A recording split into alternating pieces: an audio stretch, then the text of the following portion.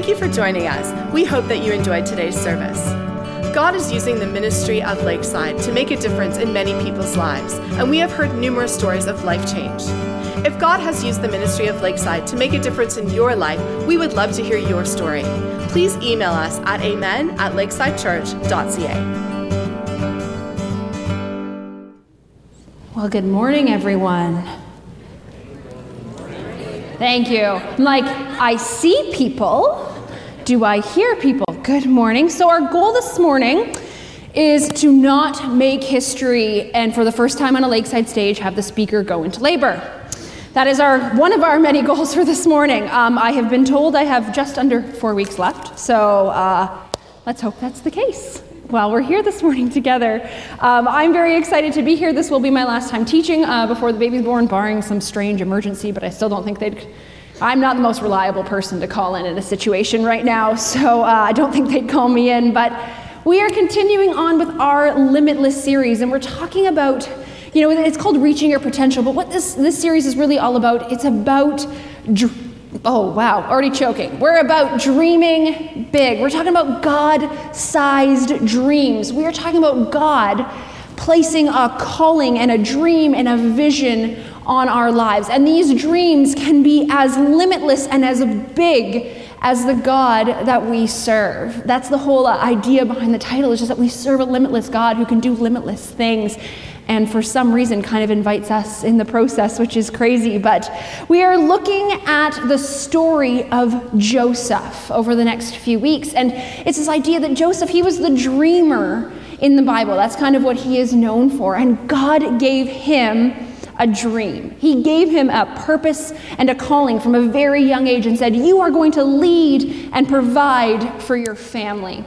We are not going to do a full recap because that will take a little bit too much time, but just so you kind of know where we're at. In week 1, we were looking at, so what is a God-sized dream? What does it mean to have one of these? What are the kind of the criteria? What do we see in the Bible when we see people who have these dreams? And we looked at Joseph, and Joseph's dream was to help others. It was to give glory to God. It was to be used in a powerful way. And these are all parts of the criteria. And we followed that really quickly in week 2 with this idea, so now you have this dream. God has put this calling on your life. He has given you a God-sized dream. But what do you do when other people oppose your dream? What do you do in that situation? Joseph told his brothers his dream, and they're like, that's not happening. They were kind of like that. And it was not God wisdom they were giving. They were not building him up in any way. They were jealous, and they were trying to tear down his dream. So what do we do when we have this dream and then we face opposition? As we move forward today, what we really want to look at is, you have this dream. You might have some opposition to it, but what happens when your dream or what you thought was going to happen and reality, what happens when they don't look the same? What happens when how you imagined your dream doesn't seem to be coming true? And I have a confession to make, perhaps. That makes it sound more ominous than it really is. This message was very difficult for me in a lot of ways. It's been kind of ever-changing. Usually, when I sit down to teach, I give myself about 10 days, 2 weeks. Sometimes it depends on how busy I am, really. But I really start in the scripture. And I really start in prayer and be like, God, what do you want me to say? I only ever want to teach what God wants me to teach. But for this one, God changed his mind. God doesn't change his mind, but something changed every day. Something more got revealed to me every day. And I struggled with this ever-changing perspective on what I was going to talk about here this morning. And it was in a way that God made it incredibly more personal to me as it went along. He made it incredibly more applicable, and he made it incredibly more raw. So, that's where we are this morning.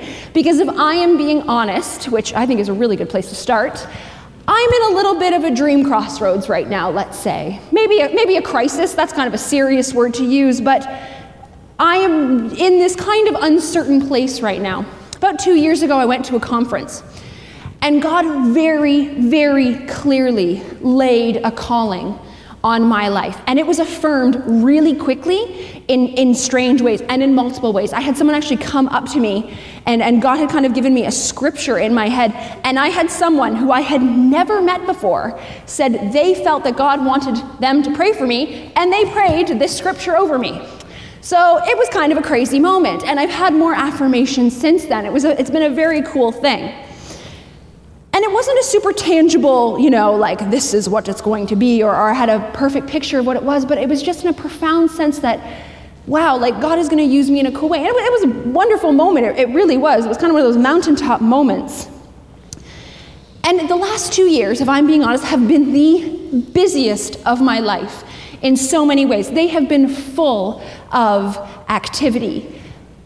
But the issue that's kind of been happening with me is that all this activity has not really been, at least not from my perspective, kind of in service of the dream that God gave me. I've been busy. I've had great opportunities. I'm happy where I am professionally. I've gotten to work with some amazing people. I've been given some awesome opportunities, and it's wonderful, and I am thankful for them. I really am. But I feel like all this activity is kind of actually stalling the dream, oddly enough, and that's put me in kind of a restless place, if I'm being honest.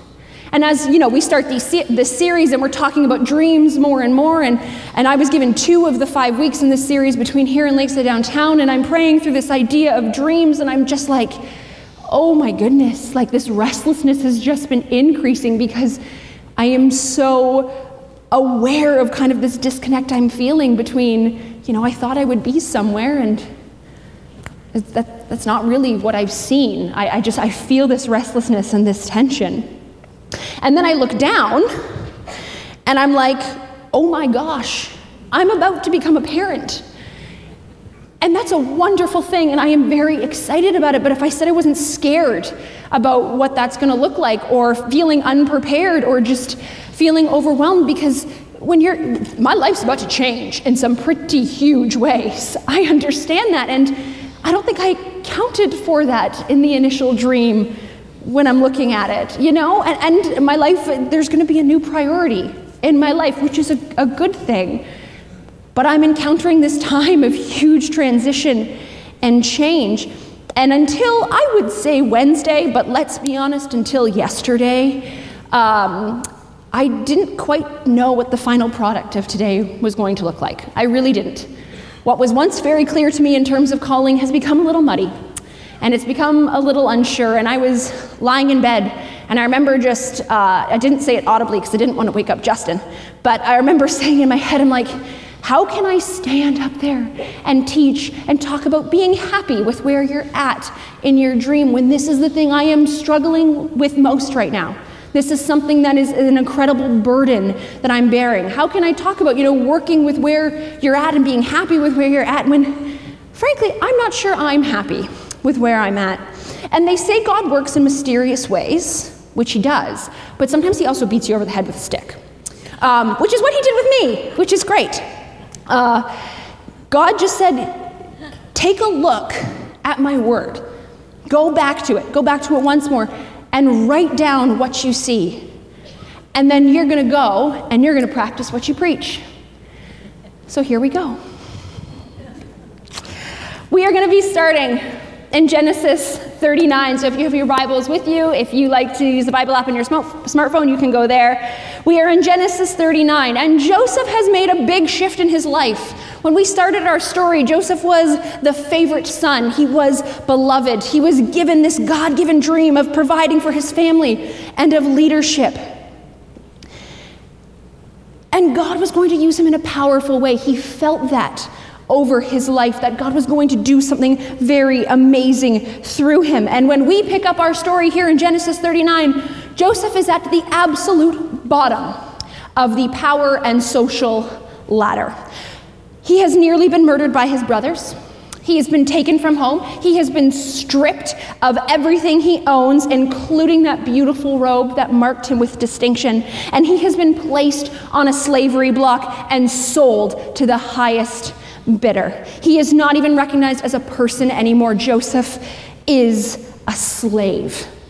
He was a son of distinction with a God-sized dream of leadership and providing for his family, and he is now in a foreign land and owned by someone else.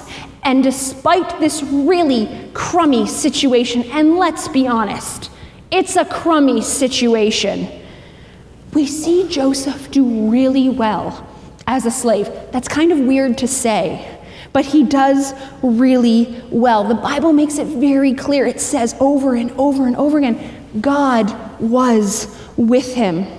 He works hard. He is a success. He becomes a trusted and valuable member of his master's household. He becomes a leader of that household. He dreamed of leadership, maybe not in this way, but he becomes a leader. And as he goes on, he continues to see his work being blessed. People report into him. Nothing but his master's wife is held from his authority. He does well as a slave. And in the blink of an eye, everything is taken from him again. Joseph decides he's going to do the right thing. He's propositioned by his master's wife. She would like him to sleep with her. He says no. He does the right thing.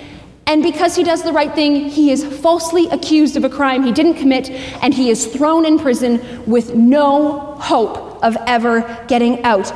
Everything he has built in Egypt unto this point in slavery, the rapport, the work, the authority, everything that he has been blessed and given is gone.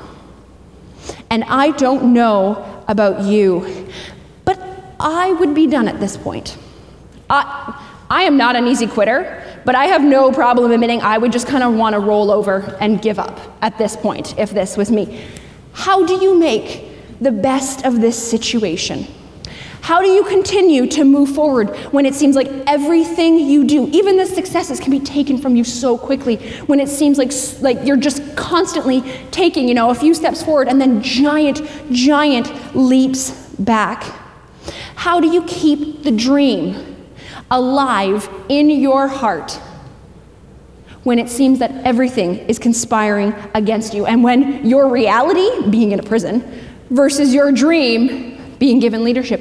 What do you do when they are miles apart from one another?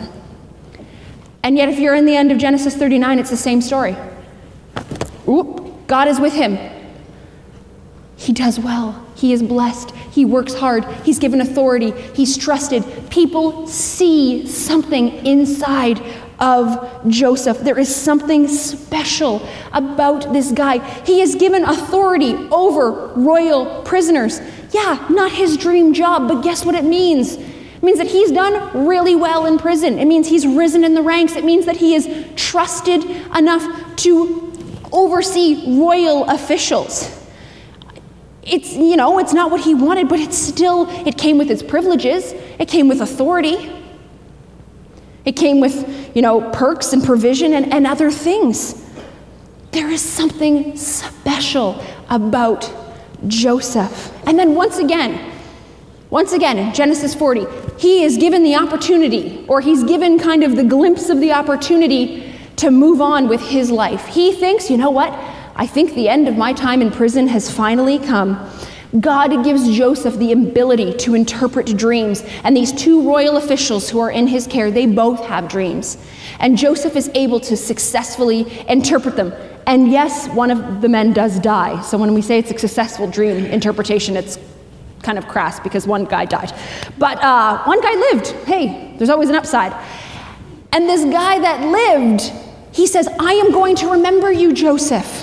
When I get out of here, I'm going to remember you. I'm going to make sure people hear about you and what you can do. And it's that carrot that's dangling in front of him. He's like, maybe this is my chance. Maybe I'll get a royal pardon or a royal favor, or maybe at the very least, I'm going to get freed from prison, and maybe I can go home.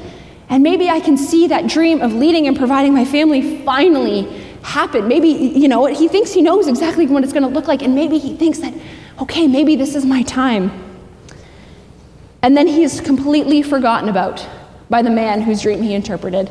And for 2 more years, He sits in a dingy Egyptian prison. I thought my dream would be further along than it is. I am not trying to compare my circumstances to Joseph. Please know that. His are infinitely worse. And by worse, I mean, I've got a great life. I'm not trying to do anything there, but I feel this affinity towards him, towards the frustration that he might feel, because I thought that things would look different. When God put this calling on my life, when he gave me this God-sized dream, and when he affirmed it really in a number of ways, I thought it would mean something different. And I want to be really clear, I'm really not trying to have a woe is me moment here. I have a wonderful life. I got a wonderful husband, a great family. I have been blessed so much to work at Hope House and with Lakeside downtown and just serve the people there. I have a baby on the way. Like, God has blessed my socks off. There is no woe is me here. But I think it's very natural as humans and as people of faith, if that's where you're at here this morning, that when God puts a calling on our lives and he affirms it, there is just this excitement that you're in step with God and that he wants to do something. There is this excitement. And even though I would have never said it out loud until today, and I don't think any of us would say it out loud, we think that when this happens, when there's calling and when there's affirmation, it's kind of like, okay, well, it's going to be smooth sailing, right? Because God gave this to me and God is capable of making everything easy. So of course he's going to make it easy for me, right? It's almost like this sense that God kind of owes us, which just feels so wrong to even say out of my mouth, but I think I really kind of had that mentality. And because we get so excited and because we kind of think that, well, if God's on my side, of course it's going to be smooth sailing, when our dream and our reality don't match up, it really messes us in the head. It kind of throws us for a loop. In his book, The Dream Giver, which is a great book if you have never read it, the author Bruce Wilkinson, he talks about this place where when your dream and what you see around you, your reality, when they don't match up, when the things that you thought would happen don't, and when your dream seems stalled, he calls this place the wasteland.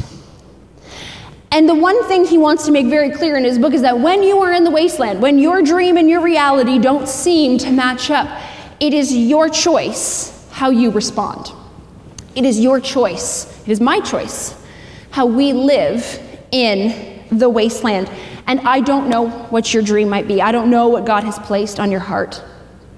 Maybe you're here and you're like, you know what? I don't even know if that's happened. I'm still kind of waiting for God's calling on my life.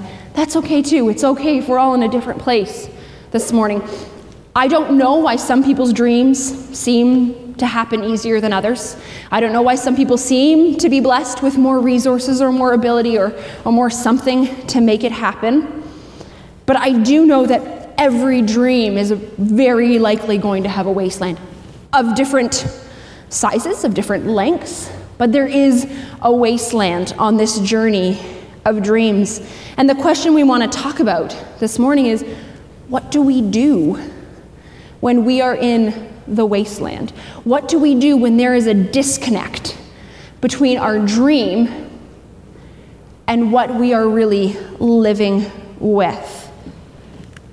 Well, the first thing we do is we don't let the disconnect become discontentedness.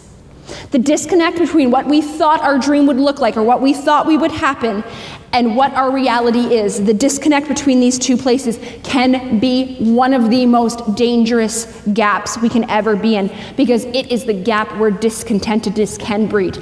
It doesn't have to breed, but it can breed.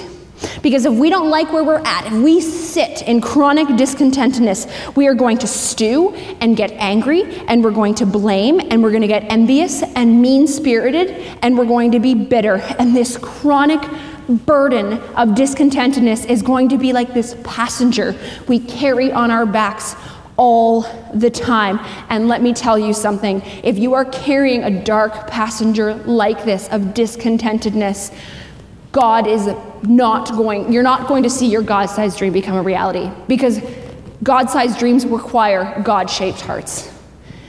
And a God-shaped heart is not distorted with bitterness and chronic discontentment. It never once says in the Bible, when we were looking at the story of Joseph, that he lived a chronically discouraged life because of his situation. You're never going to find him in the corner, sullen, cursing God, angry. The Bible has no problem sharing the times that people like this did do that, but we don't see that in Joseph's story. And this is a guy who had very good reason to be discontented. I mean, this guy was given a dream of providing and leading for his family, and God didn't tell him how it would happen or when it would happen or where it would happen. But Joseph winds up a slave, away from his family, isolated, completely disconnected, with no prospects. The reality and the dream could not be further apart. There could not be a greater disconnection. And yet, rather than move into a state of unhappiness, the Bible says that Joseph gets to work. He does his job, and he does it well. And he does it without the expectation of blessing at the end of the day. He doesn't allow the disconnect to stop him from living his life. He doesn't allow anger to fester and breed. He does not live his life on autopilot. He thrives. And because he thrives, the people he works for thrive. And because they thrive, they just bless him more, and he just thrives some more. And I want to be really clear here this morning, and I'm trying to give myself grace with this while I wrestle with it as well. I'm not trying to say that you never need to be sad or upset or frustrated or disappointed when your reality and your dream don't match up. That's not what I'm trying to say. I don't think that Joseph saw being sold into slavery or being put into prison. I don't think he saw those as really positive steps in his life that needed to be celebrated. I bet he shouted in frustration. I bet he let out a Hebrew curse word or two, maybe an Egyptian one. He would have had to learn that. I bet he cried himself to sleep a few times. He's human. As humans, we have to allow ourselves to feel. But if Joseph struggled with anger for a season of his life, with disappointment, whether it was momentary, whether it lasted for a few months, it was so transitory that it was not worth recording when his story is recorded. And his story is recorded at, quite in depth in the Bible, but we never see that part of his story recorded. And I think that's ultimately because he worked with what he had where he was at. This is kind of one of the big points of today. It's where the title of the message comes from. It's this idea that Joseph worked with what he had and where he was at. If we go to Genesis 39, verses 4 and 6, it says, Joseph found favor in his eyes. His is Potiphar, his master. And it says, and became his attendant. Potiphar put him in charge of his household, and he entrusted to his care everything he owned. So Potiphar left everything he had in Joseph's care. With Joseph in charge, he did not concern himself with anything except the food that he ate. This is a passage that is saying Joseph worked hard and became trusted. Potiphar saw something in Joseph. Joseph could have lamented. He could have sat in the corner and been sad, but he doesn't. Look what happens. He gets to work. He gets noticed, and because of that, he does receive blessing. Was Joseph's situation fair? I don't particularly think so. Do you think that's where he wanted to be? I don't. Was being sold into slavery the natural, or what he would have thought as the natural progression to his dream? Probably not. But Joseph doesn't stop. He doesn't let that stop him from using his gifts and his abilities and from him working hard. Like I said, he doesn't sit down and mourn and lament what he does not have or this current setback. The Bible says he used what he had and he got to work. God had made, it says that Joseph is young and handsome. He has the ability to work hard. So he decides that I'm going to work hard. Joseph had the gift of leadership. That's why God placed a calling on his life towards leadership. Look at how he uses it. He takes charge of an entire man's household. People report into him. He used his gift of leadership to lead the other slaves, really. I think Joseph was charismatic. He had the ability to please. He had the ability to form relationships. He had a very good relationship with Potiphar until the unfortunate incident with Potiphar's wife. But when we go through Joseph's story, other than his envious brothers, Joseph is a very well-liked guy. And he uses that to his advantage. And his hard work pays off. As a slave, he prospers. God blesses his work in the wasteland. If you go down to the passage in Scripture when it's talking about Joseph in prison, it's almost like word for word the same. It says God was with him. He worked hard. He was blessed. People saw God at work inside Joseph. When we are talking about the wasteland, we have to be really clear here. I'm not saying it's called a wasteland because there's nothing around you or because it's like you're in a garbage dump. It's called the wasteland because when we are in this period, we are the ones who often waste. We are the ones who often waste. We waste time. We waste opportunity. We waste the chance to live in faith in God alone. We, stretching our trust abilities in God in uncertain times. I love when I look at Joseph. He stretched his leadership muscles. He learned how to manage and look after people. He acquired new skills, including language skills.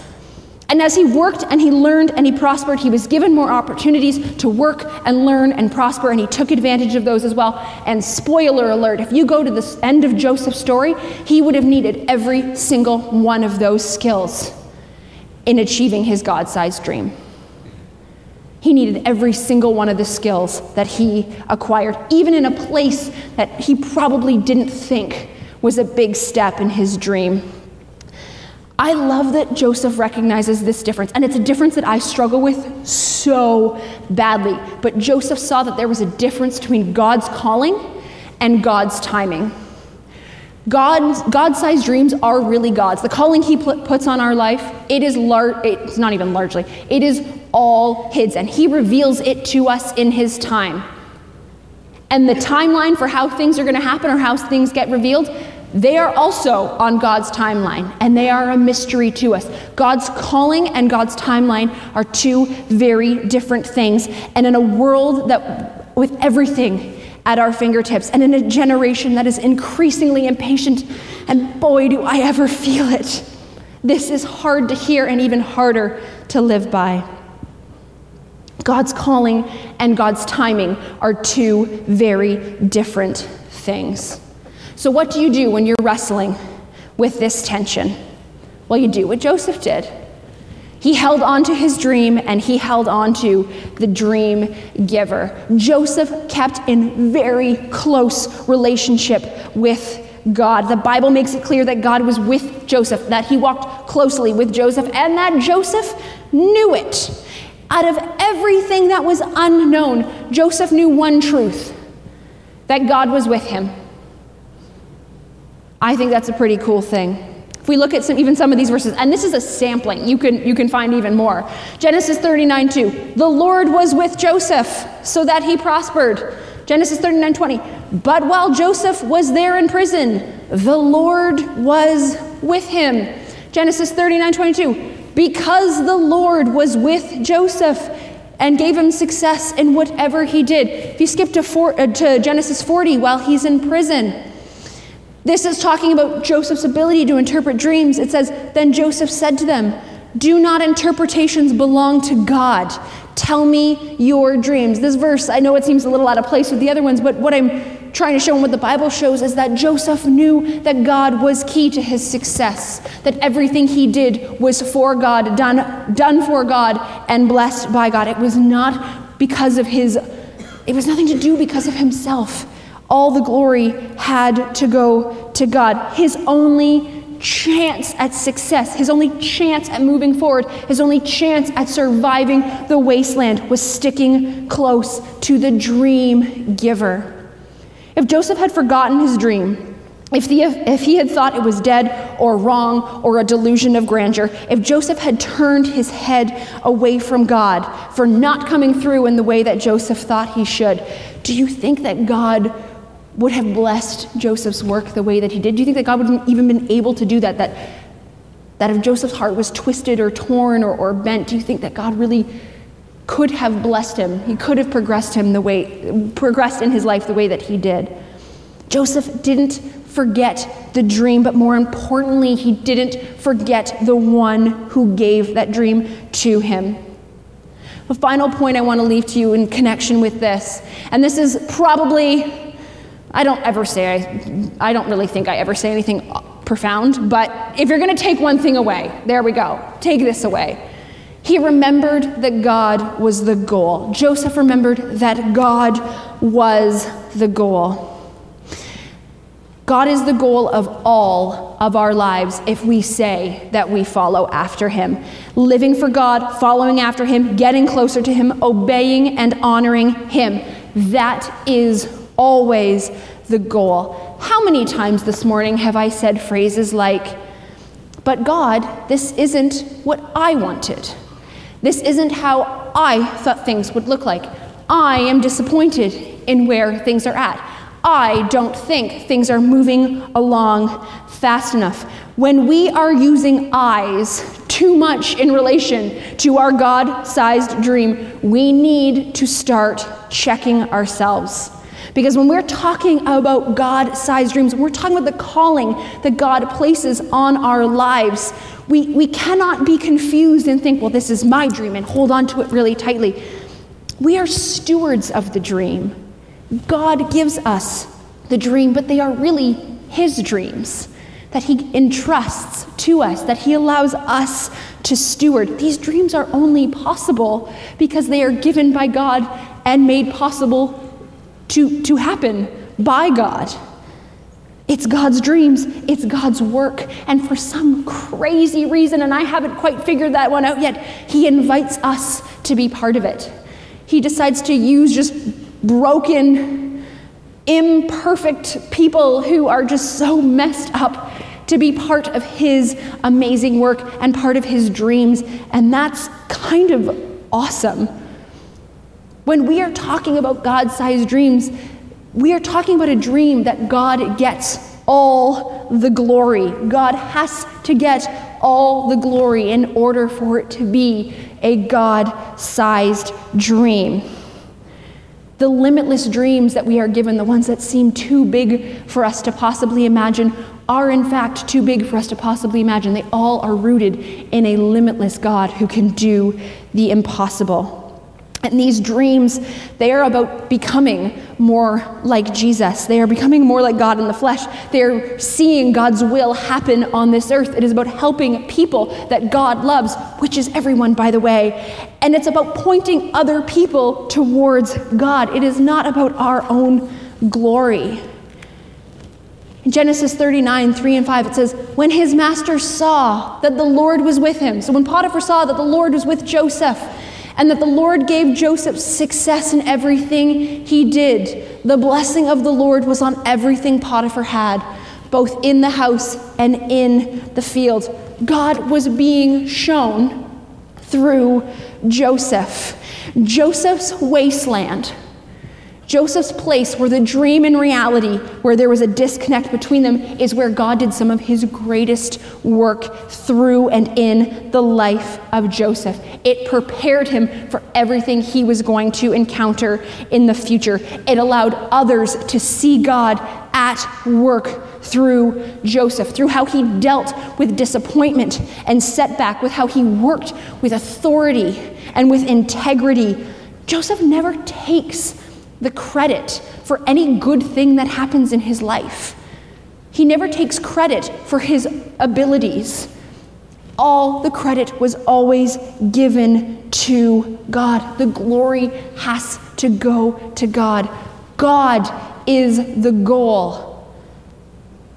Our dreams for our glory are not the goal. Hebrews 12 Verse 1 talks about us running the race of perseverance. It's about running the race of life. And it talks about, if we're going to do this, we have to throw off everything that hinders us. If we're going to follow after our God-given purpose, we have to throw off everything that hinders. And it says in the verse following, it says, you want to run the race of life with success? You want to follow your God-given purpose? This is what you have to do. You have to fix your eyes on Jesus. It never says, fix your eyes on the glory that might be at the end of the dream. Don't fix your eyes on the finish line. It It says, you fix your eyes on Jesus. At the end of Joseph's story, in Genesis 45, remember, Joseph had the vision or the dream of leadership and provision for his family. And when Joseph is talking to his brothers, he gets reunited with his brothers. They come and they bow down to him and they ask for his help so that they can be provided for. They don't know it's Joseph at the time, though. But still, his dream came true. But when it's kind of revealed that, yes, this is their brother Joseph, and he is confronting them, at the end, he says, but God sent me ahead of you to preserve for you a remnant on earth and to save your lives by a greater deliverance. So then, it was not you who sent me here, but it was God. He's saying God went ahead of me. God was already at work when I was in the wasteland. If you continue on, it says, I will provide for you there. So it talks about Joseph's brothers coming and living with him. He's like, I'm going to provide for you there. And then because 5 years of famine are still to come, otherwise you and your household and all who belong to you will become destitute. Joseph is saying, I am going to lead and provide for you. He doesn't say in an arrogant way or a gloating way. His dream became a reality. And yeah, it didn't happen maybe the way he thought it would. It didn't happen without there being a wasteland. And after 13 years of slavery and imprisonment, Joseph sees his dream become a reality in a bigger way than he can even have imagined. It wasn't just his family he leaded and provided for. He saved millions of people's lives with his foresight that God had given him. Joseph became a leader and a provider of a nation and of surrounding nations. 13 years of slavery and imprisonment.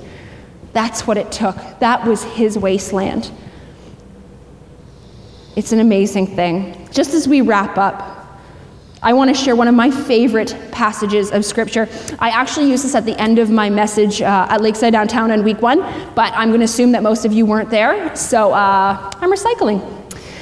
But it's one of my favorite passages, and it's written by a man named Paul in the New Testament who was given such a vision and such a God-sized dream of just sharing the message of Christ with the nations. And right before Paul is about to go out on one of his missionary journeys to teach and to just spread the good news of Christ, in Acts 20, it says, and now, compelled by the Spirit, I am going to Jerusalem, not knowing what will happen to me there. He's saying, I have been given a vision. I'm being compelled by the Spirit of God to move forward, and I don't know what's going to happen to me. I am going into a time of uncertainty. There is going to be a wasteland. He says, I only know that in every city, the Holy Spirit warns me that prison and hardships are facing me. There are struggles. There is a wasteland ahead. He says, however, I consider my life worth nothing to me. Consider my life worth nothing. My only aim is to finish the race and complete the task the Lord Jesus has given to me, the task of testifying to the good news of God's grace. Paul is saying, I have a dream. I have a God-sized dream. I have this calling, and I don't know what lies ahead of me. I have no idea. But here's what I do know, that I have one aim. I have one goal. God is my goal. That is my only aim in all of this. It's to do what he has asked me to do. And my prayer this morning is, as we leave here, is that as bold as that prayer is, that my life is worth nothing to me. God, do whatever you have to do. Keep me in that wasteland for as long as you need to make me ready for your dream. That's a hard thing to pray. But may it be that our life means nothing to us and we have one aim, and that is the goal is God. If you'll bow your heads in prayer with me. Father God, I thank you for this story of Joseph and just the amazing calling that you put on his life, God, and a calling that wasn't maybe tangible, or he didn't know what it was going to look like, God, but it was just such an amazing vision. It was such a God-sized dream. And that in order to have that dream, in order to be successful at it, that he had to go through a wasteland, God. And I pray for people, for myself, for anyone who's here who's just feeling discouraged by life in the wasteland, God. May the wasteland, may we not waste it.